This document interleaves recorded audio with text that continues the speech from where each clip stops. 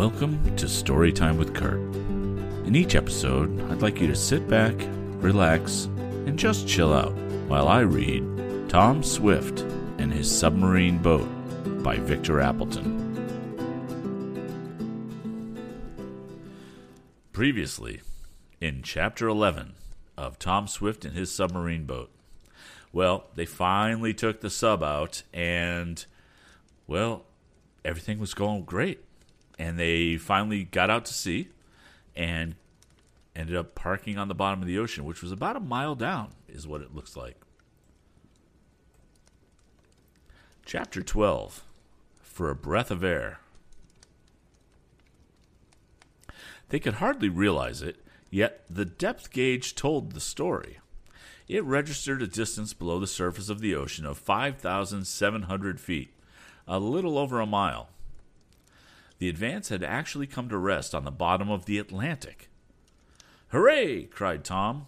"Let's get on the diving suits, Dad, and walk about on land underwater for a change." "No," said Mr. Swift soberly. "We will hardly have time for that now. Besides, the suits are not yet fitted with the automatic air tanks, and we can't use them.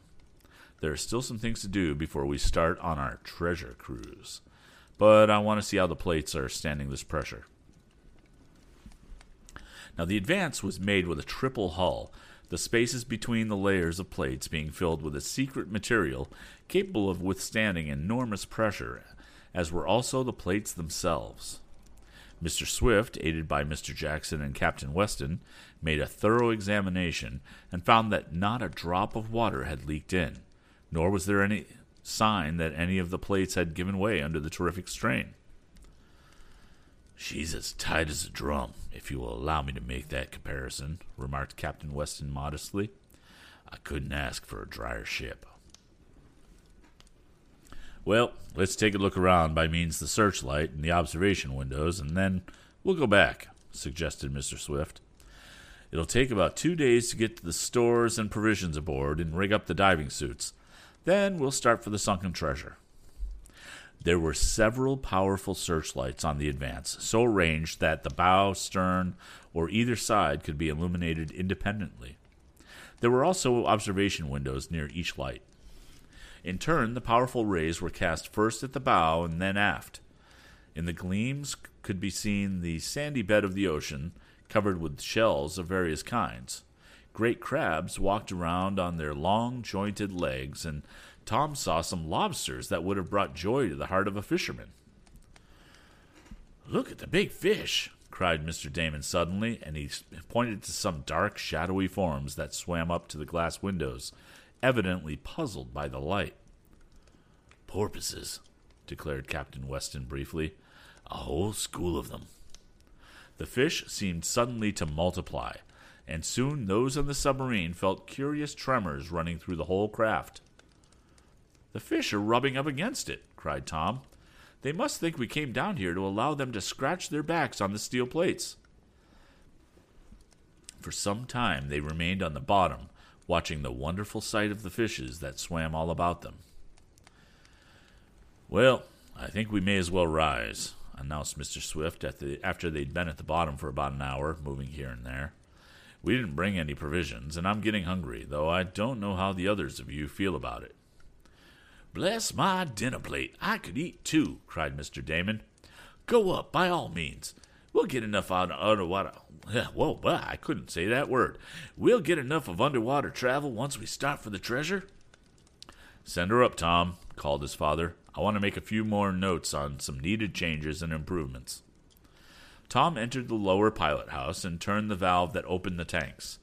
He also pulled the lever that started the pumps so that the water ballast would be more quickly emptied, and that would render the submarine buoyant, and she would quickly shoot to the surface. To the surprise of the lad, however, there followed no outrushing of the water.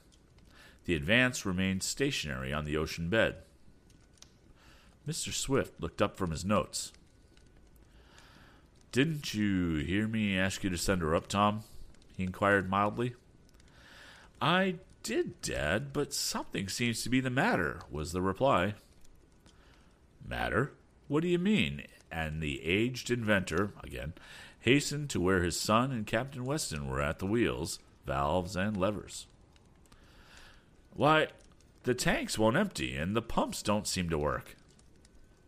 "Let me try," suggested Mr. Swift, and he pulled the various handles. There was no corresponding action of the machinery. "That's odd," he remarked in a curious voice. "Perhaps something has gone wrong with the connections. Go look in the engine room and ask Mr. Sharp if everything is all right there." Tom made a quick trip, returning to report that the dynamos, motors, and gas engine were running perfectly. "Try to work the tank levers and pumps from the conning tower," suggested Captain Weston. "Sometimes I've known the steam steering gear to play tricks like that." Tom hurried up the circular stairway into the tower. He pulled the levers and shifted the valves and wheels there, but there was no emptying of the water tanks. The weight and pressure of water in them still held the submarine on the bottom of the sea more than a mile from the surface. The pumps in the engine room were working at top speed, but there was evidently something wrong in the connections. Mr. Swift quickly came to this conclusion. "We must repair it at once," he said. "Tom, come to the engine room. You and I, with Mr. Jackson and Mr. Sharp, will soon have it in shape again." "Is there any danger?" asked Mr. Damon in a perturbed voice. "Bless my soul, it's unlucky to have an accident on our trial trip." "Oh, we must expect accidents," declared Mr. Swift with a smile. "This is nothing." But it proved to be more difficult than he had imagined to reestablish the connection between the pumps and the tanks. The valves, too, had clogged or jammed, and the pressure outside the ship was so great the water would not run out of itself. It must be forced. For an hour or more, the inventor, his son, and others worked away. They could accomplish nothing. Tom looked anxiously at his parent when the latter paused in his efforts. "Don't worry," advised the aged inventor. "It's got to come right sooner or later." Just then, Mr. Damon, who had been wandering about the ship, entered the engine room. "Do you know," he said, "you ought to open a window or something." "Why, what's the matter?" asked Tom quickly, looking to see if the old man was joking. "Well, of course, I don't mean a window exactly, but we need fresh air." "Fresh air?" There was a startled note in Mr. Swift's voice as he repeated the words. "Yes, I can hardly breathe in the living room, and it's not much better here." "Why, there ought to be plenty of fresh air," went on the inventor. "It's renewed automatically." Tom jumped up and looked at an indicator. He uttered a startled cry.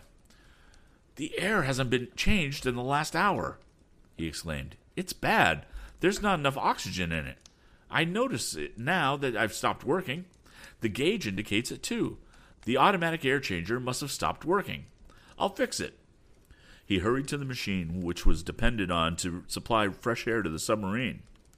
"Why, the air tanks are empty," the young inventor cried. "We haven't any more air except what's in the ship now."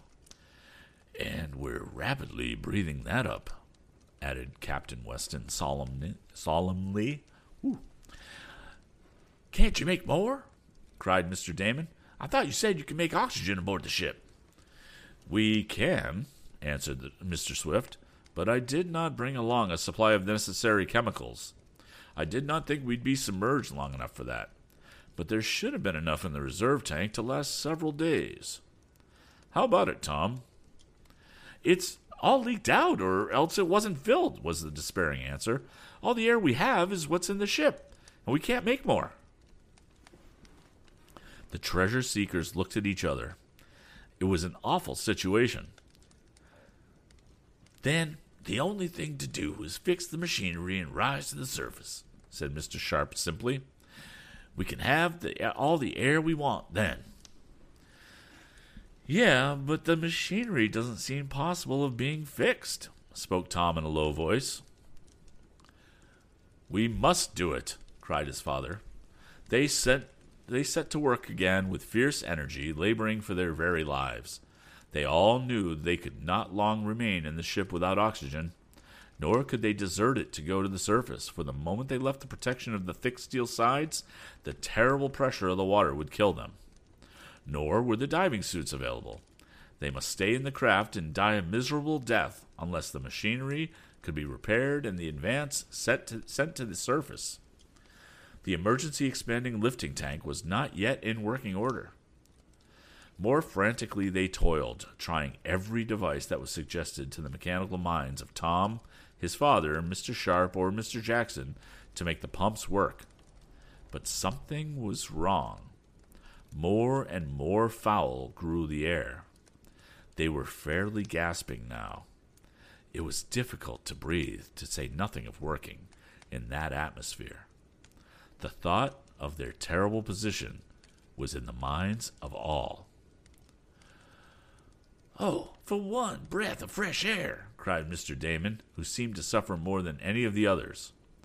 Grim death was hovering around them, imprisoned as they were on the ocean's bed, over a mile from the surface. End of chapter. End of chapter 12. Thank you for joining us for this episode of Storytime with Kurt. You can subscribe to the podcast by going to anchor.fm/storytimewithkurt. If you want to stay up to date with all the recordings moving forward, you can catch the live recordings on twitch.tv/VO by Kurt, or follow me on Twitter at VO by Kurt. And that's Kurt, spelled with a K. If you have suggestions for future books, please send me an email at kurt@storytimewithkurt.com. See you next time.